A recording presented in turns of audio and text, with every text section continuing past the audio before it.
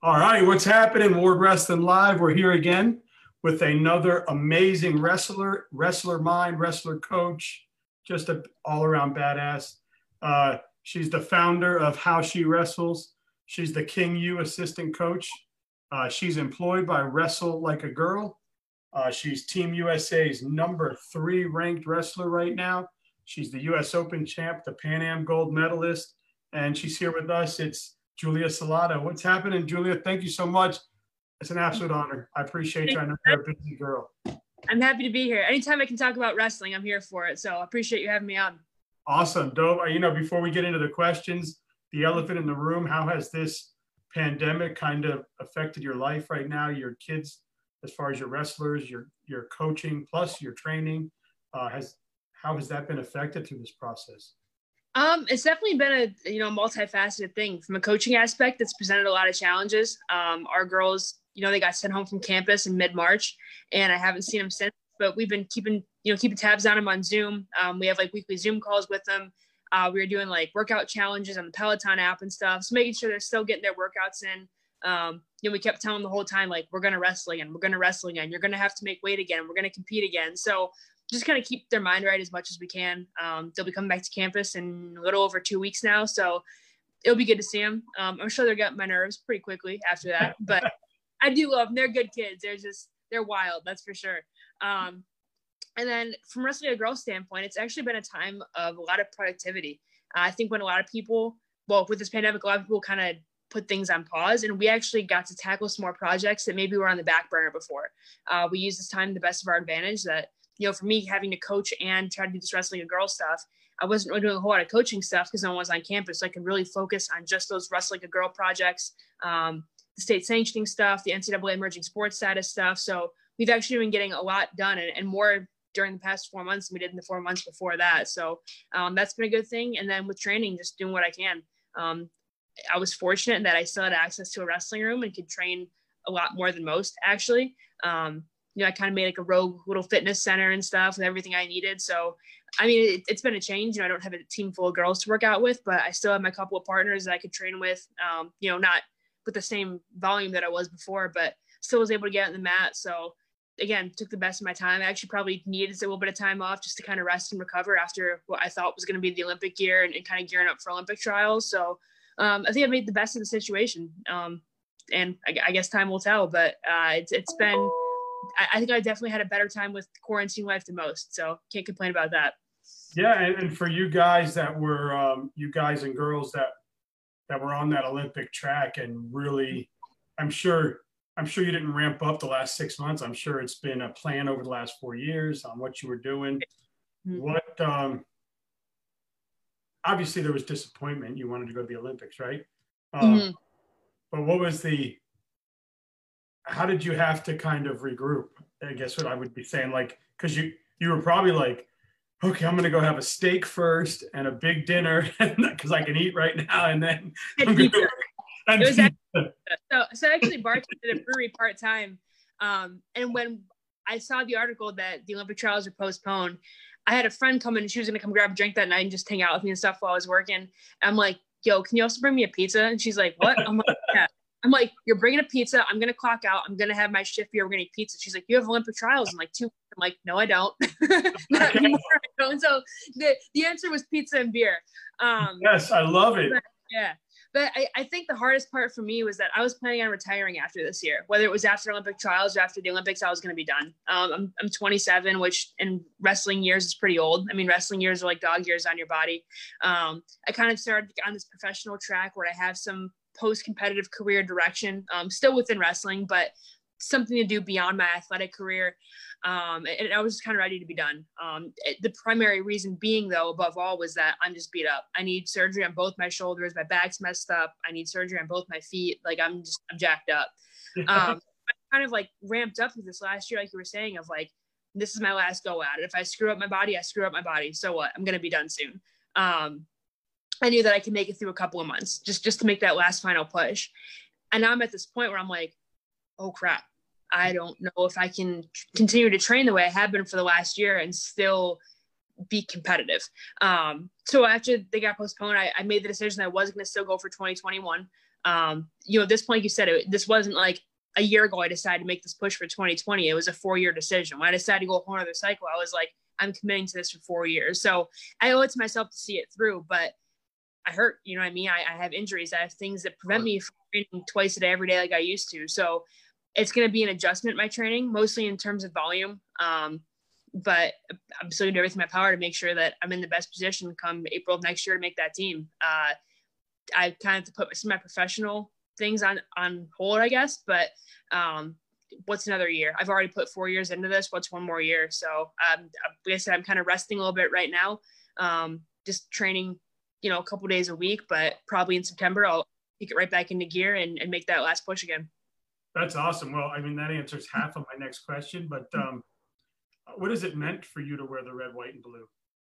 It's been such an awesome experience. And I think every young athlete, when they're a kid, like their ultimate goal is like to be an Olympian or be a professional athlete. And like, that's what every kid says. Whenever you talk to a young athlete, you're like, what do you want to do? Like, I want to be an Olympic gold medalist. And like, for so many people, that's, when you're a kid, you can, your dreams are endless. I mean, they have no bounds. And then as you get older, you start thinking like, oh, well, you kind of like start learning your place in the sport, as bad as that sounds. Like not every person is going to be a Division I national champion. I mean, it's just, there's such a small percentage of people that can actually compete at that elite level. And I was that kid who was like, I can be an Olympian. I can do all this stuff. I can be on Team USA. And, what sport was going to be and kind of changed. First, I thought it was going to be hockey. Then I thought it was going to be softball. And then around my junior year of high school, I was like, no, I'm going to be on Team USA for wrestling. Mm-hmm. And then to actually see that come to fruition is pretty awesome. To be in such a small percentage of people that really makes it to that next level and is successful. And then it's just, to represent your country at any tournament is awesome. I mean, to win an international tournament and hear the national anthem played, I mean, you can't beat that. There are a lot of people who do a lot of great things for our country. I'm thankful for servicemen and women and all that. But in some regards, you're still representing your country on the biggest stage when you're an athlete for the U.S. national team. And I'm really proud to wear the stars and stripes. And anytime I get to put the USA on my back and go out there and compete, it's really a proud moment for me, for sure. Yeah, that's awesome. I think it's funny. I know you talk about like kids' dreams having boundaries. I know my 11-year-old right now, his goal, he's going to have a farm with 10 cows and 2 chickens and he's going to have a house in 3 states. And I'm rooting for him. But I think it'll come in a little bit when he gets. When I was 6 years old and people asked me what I wanted to be when I grew up, I used to say that I wanted to be a pig. So I think I've exceeded my own expectations from 6 years. Yes, you did well. You did way beyond that. Oh, that's awesome. Well, it'll be great to see you on the Olympic level. Obviously I just got to meet you and now I can root for you. Well, I was rooting for you before, but I can root for you more now. So, and maybe part of this is your drive to slow down. You've been coaching now at King University and talking to you prior to the show, it seems like that's a passion of yours. You really love it. You also wrestled for King University. What has the difference been between experiencing college and then kind of being on the observation side and getting to coach these kids now? It's definitely 2 very, very different perspectives. That's for sure. When you're an athlete, you think you have all the answers and that what's right. And, and especially too, because now my head coach, like my boss, is the coach I wrestled for in high school. So, at first it was like, this guy doesn't know what he's talking about. He's crazy. Like, I don't yeah, I won 2 national titles, but like, he didn't do anything. Like, that's not, exactly it. But it was always like, I knew better. Like, I always thought that I knew better. And then it's different because when you're a coach, you realize that even as the coach, like you don't have all the answers, but that's okay. Like, you know what I mean? Like as a coach, there's times where I have to like ask my head coach, like, hey, like she just asked me this question. I think I know. Like you actually start second guessing yourself when you're the one who actually has more, like, that's how I describe it. Like you did it.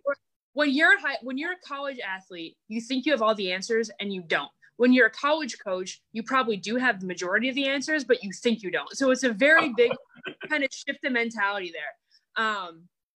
But as a result of that, I think it's actually helped me a lot as an athlete. Like when I do one-on-ones with girls and we're spending 30 minutes on one technique, and it might be something that I think I'm pretty good at, even in my own wrestling. And then I'll like notice I'm doing something because I'm actually watching this technique happen. And then I'll like try, I'll be like, no, do it like this. And it'll occur to me that like, wait, I'm actually making a mistake in my own technique. And I can kind of fine tune and make those adjustments because I'm actually watching someone do it. It's not just myself trying to like fix my own technique. I can actually have a visual and be able to make some adjustments. But I think it's also kind of helped my work ethic a little bit. When I was an athlete, I worked hard, but it was always kind of like, as one of the better girls in the room, I was like, oh, I can get away with kind of slacking in this live go because I'm still going to win. As a coach, it's like I constantly have to prove myself. Like if I jump in with the girls for live, it's like it has to be game on because God forbid one of them think that I have any kind of weakness. Like I won't let them touch my legs. I won't let them score a point just because we're play wrestling. Like there is like no room for error. So it's like balls to the wall all the time. So again, it's forced me to elevate myself and like be the example in the room. If we're going on a run and I go run with them, I have to lead the pack.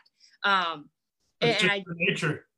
Yeah. Whereas when I was on the team, I was kind of like, I'm finishing the run. It's fine. But now it's like, no, I have to be the best because if I'm not, they're not going to respect me, which I don't think is the case. I have a really good relationship with my athletes. But it's in your mind. That's the thought in the back of my mind is like, I have to be the best at everything that I do because this is their standard. You know what I mean? How are they going to buy into what I'm saying as a coach if this girl just, this 101 pounder just ran a 100-yard sprint faster than I did, even though I wrestled 136, you know what I mean? So, but I think to a different perspective, again, like even off the mat in college, I was like, I thought I could do what I want. I could stay up late and, go to bed or wake up early and go to practice. And now like as a coach, I'm like trying to preach to them, like, no, go to bed at 10, finish your schoolwork, like sitting up in the dorms and talking until 2 a.m. Those girls are still going to be there the next day, eat breakfast together. And like, I think they're like, we're fine. I got it. I'm like, no, trust me. I know what I'm talking about. You've experienced it. Yeah. Cool. I've lived it. Trust me. And sometimes I'm just like screaming into the void. I'm like, do what you want. Like they could be partying and they're not. They're just staying up all night, like doing whatever. Yeah, that's the one thing. I had Darian Cruz on, Darian Toy Cruz. Mm-hmm. And I asked him the same question because he's been helping over at Lehigh a little bit while he trains. And he said, I don't know, the time I realized, hey, I think I can do this was we had somebody wrestling and he came off and I like stuck my head into the coaching circle, probably where it didn't belong, but he's like, I don't care. I'm in the corner. And I'm like, yo, if you do this and do this, he's going to this side. You got to get this. And the guy looked at him and was like, I got you. I heard you. And he's like right there. It was like this super cool coaching moment where he recognized me. He listened to me. He went out and did it and got the 2 points. And it was like, yeah, hey, that was pretty cool to see somebody do what I just told him to do. And I have one wrestler in particular, Shai Sissenstein, who like wants to learn everything. Like if you you think a lot of wrestlers, you throw a lot of technique at them and then they'll pick like one or two things that they think are going to work for them, which is fine. But Shai's the kind of person that like, she wants to like master everything you show her. So I'll show her a ton of stuff and just kind of, it's like throwing everything at the wall and seeing what sticks. And she'll often like go out there and like try something that we worked on like that day. Like we went to like a one-on-one, like a quick like little technique session, like with her and a partner and me, like at 2 o'clock, we'll have a duel at 7 o'clock that day. And she'll go out in a duel and do something I showed her 5 hours earlier. And like, again, that's a coaching moment where I'm like, look at that. Or she'll do it in practice that day after I showed her. And then she'll text me after. She'll be like, hey, that thing you showed me actually worked. That's crazy. I'm like, no.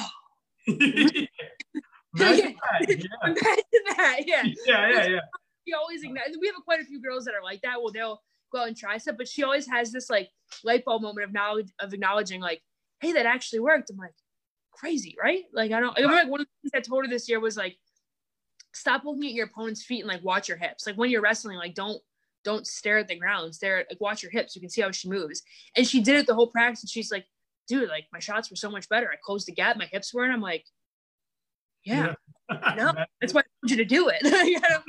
I know. I was a sales manager.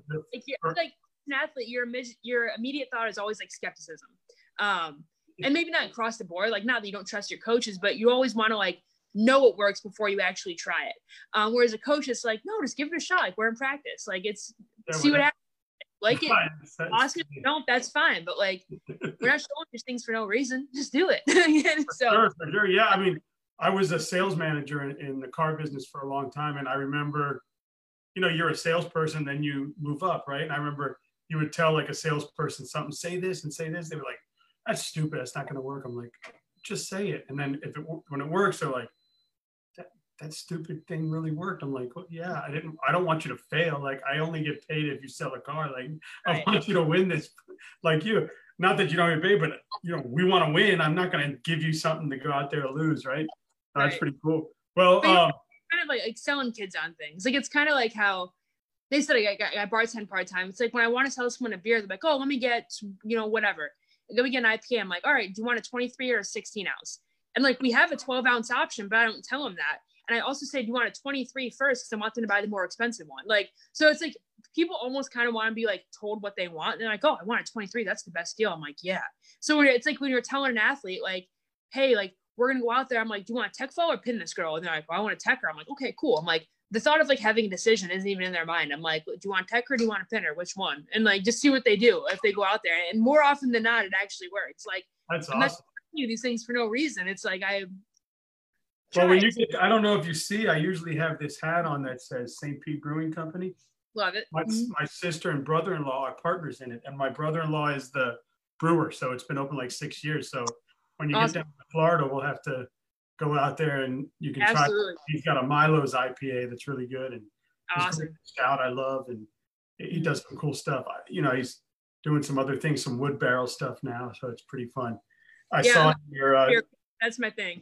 Yeah, I saw in your bio, you're like, love craft beer. Cool.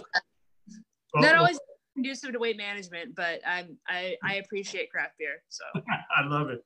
Well, let's get into what you really are fighting for right now. I know you started this this movement, hashtag How She Wrestles, created different pages and social media accounts, and you've got the girls doing all these videos and stuff. First of all, I mean, we saw what happened with the wrestler calling out women and doing the stupid things that was going on there. Whether it was for attention or not, who knows? But you've got a really good movement going. Talk about the movement. Talk about why you started it, what your goals are with it, and the floor is yours. So without rehashing everything that's happened over the past month or so, basically there was this larger issue where our largest media wrestling outlets weren't covering women's wrestling. They weren't giving fair opportunity to compete on, cards. We weren't getting fair pay.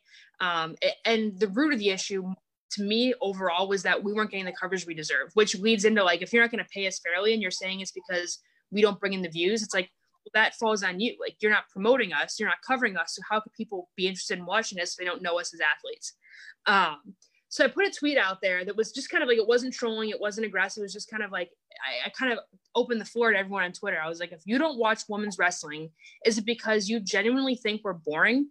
Or is it because you don't know the athletes and as a result, you don't have an investment in them? And like 95% of the people that responded were like, I don't know the athletes. I am an Iowa fan, so I watch Iowa guys at the senior level. I have never followed women's college wrestling because it's not out there, or I don't know these athletes' personalities. Like, but the overarching theme was that they don't know the athletes. So my whole thing is like, if you're talking to Flow Wrestling or whoever it may be, like, you can create value for the women athletes. You have the platform to do it. If you're at the US Open, there's no extra cost to you to cover the women. You're already there. The men and the women are competing on the exact same match, side by side. All you have to do is turn your camera. Like, it's not hard, and they're not doing it. So there is a long-term, benefit to them, but they're choosing not to. So I was like, how can we fix this? Like, what can we do? Like, now we know the issue, and I'm like, how about we just take it upon ourselves? So I kind of had this idea of, my original hashtag was going to be like, tell our stories. And it wasn't like, that was kind of like my idea, but because that's like the concept of it is like, we need to get our stories out there. So I kind of texted a couple girls who I'd already been talking to throughout this whole thing and was like, what do you think if we create our own platform and we literally just tell our stories and get them out there and just see what the response is? Not like best case scenario, every single person in the wrestling community watches these and we get some traction and we start getting featured more. Worst case scenario, we have some cool media out there if we ever need to like reference it for some reason. Cool. So I kind of got this group together, and even though this was my idea, this project has been a complete group effort from day one.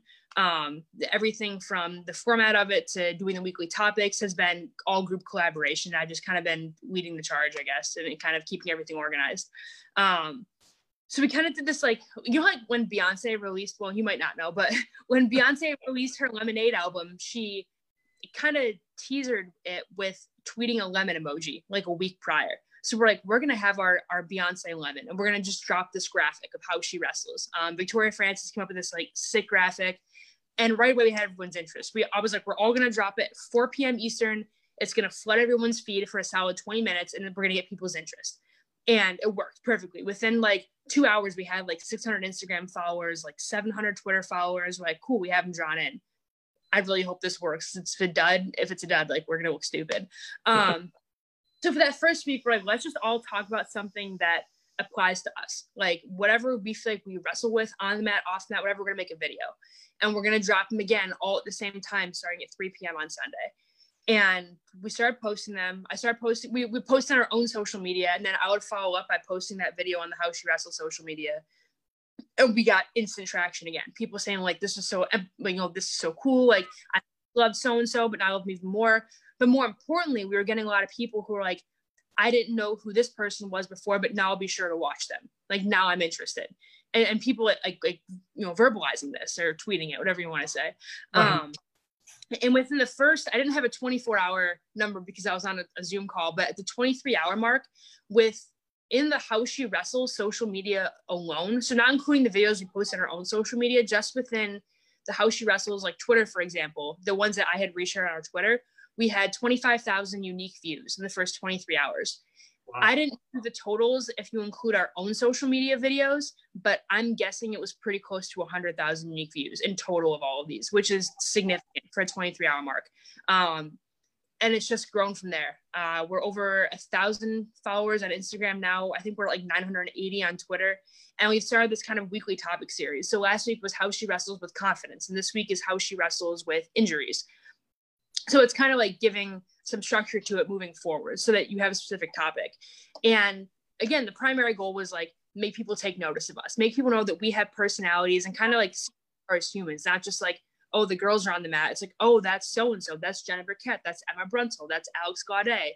Like, I know this about them. So they're invested. They have a point of reference kind of to know us. The other thing we want to do is get younger wrestlers involved.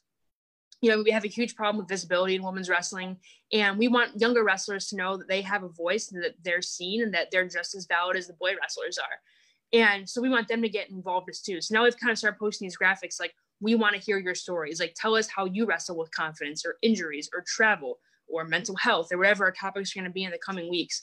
And getting them to share their stories, and then in effect, growing the project as well.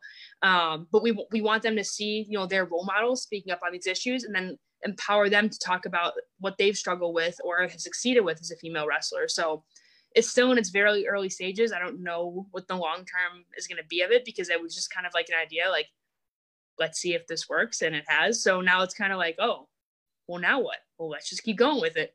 So Zoom calls to kind of discuss next steps.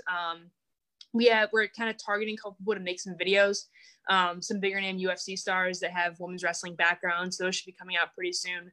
It's just been a really cool project, and we've gotten a lot of support on it, and hopefully people are continuing to take notice, and maybe people that were skeptical about women's wrestling before are starting to buy in a little bit more through being able to hear these athletes talk about their experiences. So I'm hoping for good things moving forward, but we'll see what happens. Yeah, I love it. And it's been fun to see. I watched, I'm starting to kind of dabble in Twitter, whatever. I got like 38 followers right now. So follow me on Twitter. I'm trying. But on Instagram, I see the big squares. Like I see you posting like, this week, we're going to tell your injury story, or I see the lady that I put on your thumbnail. Like, so I do see your stuff happening through that platform a lot. And now that I'm kind of dabbling, like I posted your thing on Twitter and people shared it and liked it. So I was like, oh, she has a backing. That's pretty cool. Some people get liked, some people don't, I don't know. She's so now talk about the Wrestle Like a Girl initiative. I know you're employed by Wrestle Like a Girl. I don't know if both initiatives are probably going in the right direction. Are they the same, or is it kind of two different paths to the same common goal? Or does that we have my two jobs in Wrestle Like a Girl? Yeah, so you do Wrestle Like a Girl, you do How She Wrestles. Are they both I know you put that there's a lot of things going on with Wrestle Like a Girl, what the initiatives are, things like that. But is it two different purposes coming to the same common goal, or are you kind of both on the same road? The goal with both projects is just to grow women's wrestling and create more exposure, more opportunities. How She Wrestles, like I said, is mostly just like a get girls wrestling stories out there with the hopes that it'll increase our exposure, increase our coverage, get us fair pay on future pro cards, whatever you want to call them. And Wrestling a Girl is an overall advocacy organization for women's wrestling. We're a nonprofit that's focused on growing women's wrestling at the youth, grassroots, high school, college, international level, all across the board. And under that Wrestling a Girl umbrella, we have quite a few different kind of like it's kind of like different. I'm struggling to use words here. Initiatives, I guess is the right way to put it. We have someone that's focusing on coaching development for female athletes. We have someone that's doing Wrestling a Girl empowerment camps. And my two kind of slices of that pie are collegiate initiatives and state sanctioning.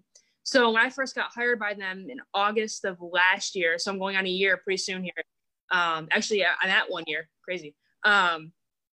I got hired as the Collegiate Initiatives Program Manager with my primary responsibility being the NCAA Emerging Sports Status kind of campaign to become an NCAA emerging sport in Division 1, 2, and 3. So I spent the last year focusing on pushing that vote through, which it did.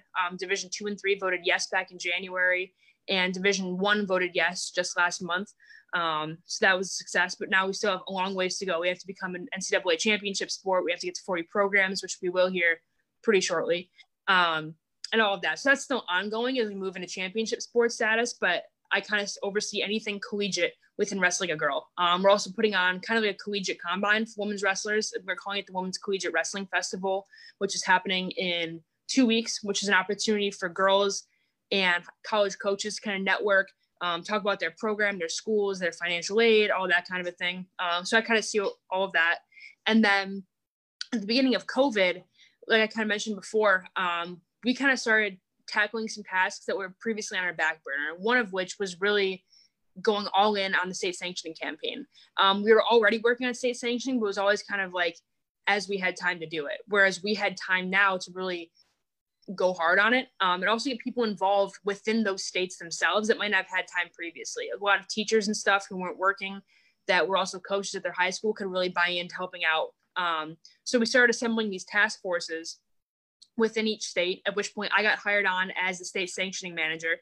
And we started assembling task forces in states that showed interest in wanting to add women's wrestling that didn't already have it, and kind of working forward from there to start putting legislation forward and creating a proposal, getting an officials liaison, getting an athletic director's liaison, all these, and kind of just like putting pegs in poles to make sure that we are covering all our bases to get that state sanctioning push forward.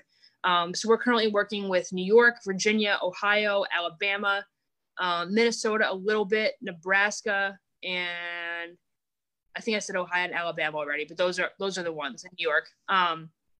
So also a lot of work, a lot of Zoom calls, but making a lot of really great progress.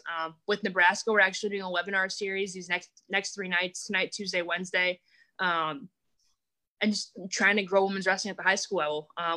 In 2016, we had 6 states sanctioned out of 50. 4 years later, we now have 28 states sanctioned out of 50. So a huge improvement, and it's happening faster and faster. So I definitely take a lot of roles with Wrestling a Girl, but we're doing a lot of good things to help grow women's wrestling. It's been a really cool organization to be a part of. I think you each have a role, but it all helps the common role, the whole get it sanctioned. And these are all the little people around us to try to get that bubble happening, right? Well, that's awesome. And I see it, I hear it, I see it all over. It's awesome. I know down here in Florida, they had a huge push with Lindsay Dahl and her team and a bunch of other people. And it was cool. I think they sanctioned it, but I think it's next year. I think 2021 is the first time they'll be at the state level. As far as NCAA, do you see when women get to that point, is your vision to have women and men at the NCAA championships together, or is it we'll have a men's NCAA championships and we'll have a women's NCAA championships? I think they'll be separate. And I think it should be separate, honestly. my number one fear is that if they had women held alongside the men, the women would be like a sideshow as opposed to being the main event like they deserve. But more than anything else, it would just be too hard logistically to have those two events together. I don't know if you've ever been to like the NCAA men's Division I tournament, but it is nutty. Like, I mean, it is like 3 full days of wrestling, and trying to pack 2 whole tournaments into that same weekend in the same venue would be very hard.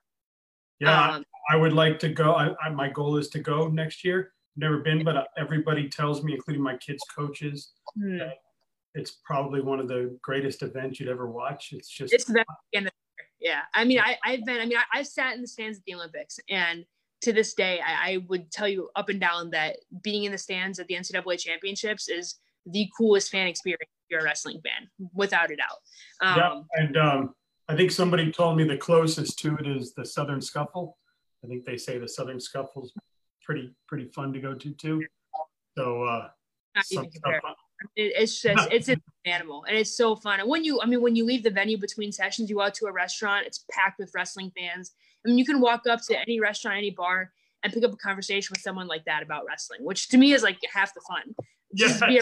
Like in my daily life, like most of my friends, like even they pretend to care about wrestling because they're friends with me, but at the end of the day, they don't actually care about wrestling. Whereas like you go there and it's like, you can talk to anyone you can talk about that session. You can talk about the world team trials coming up, anything. And like anyone wants to talk to you about it. So it's just like wrestling nerd mode on high. Like it's so much. You mean wrestlers have friends that don't wrestle? Right? What a concept. No, nuts. Not very many of them, but we do.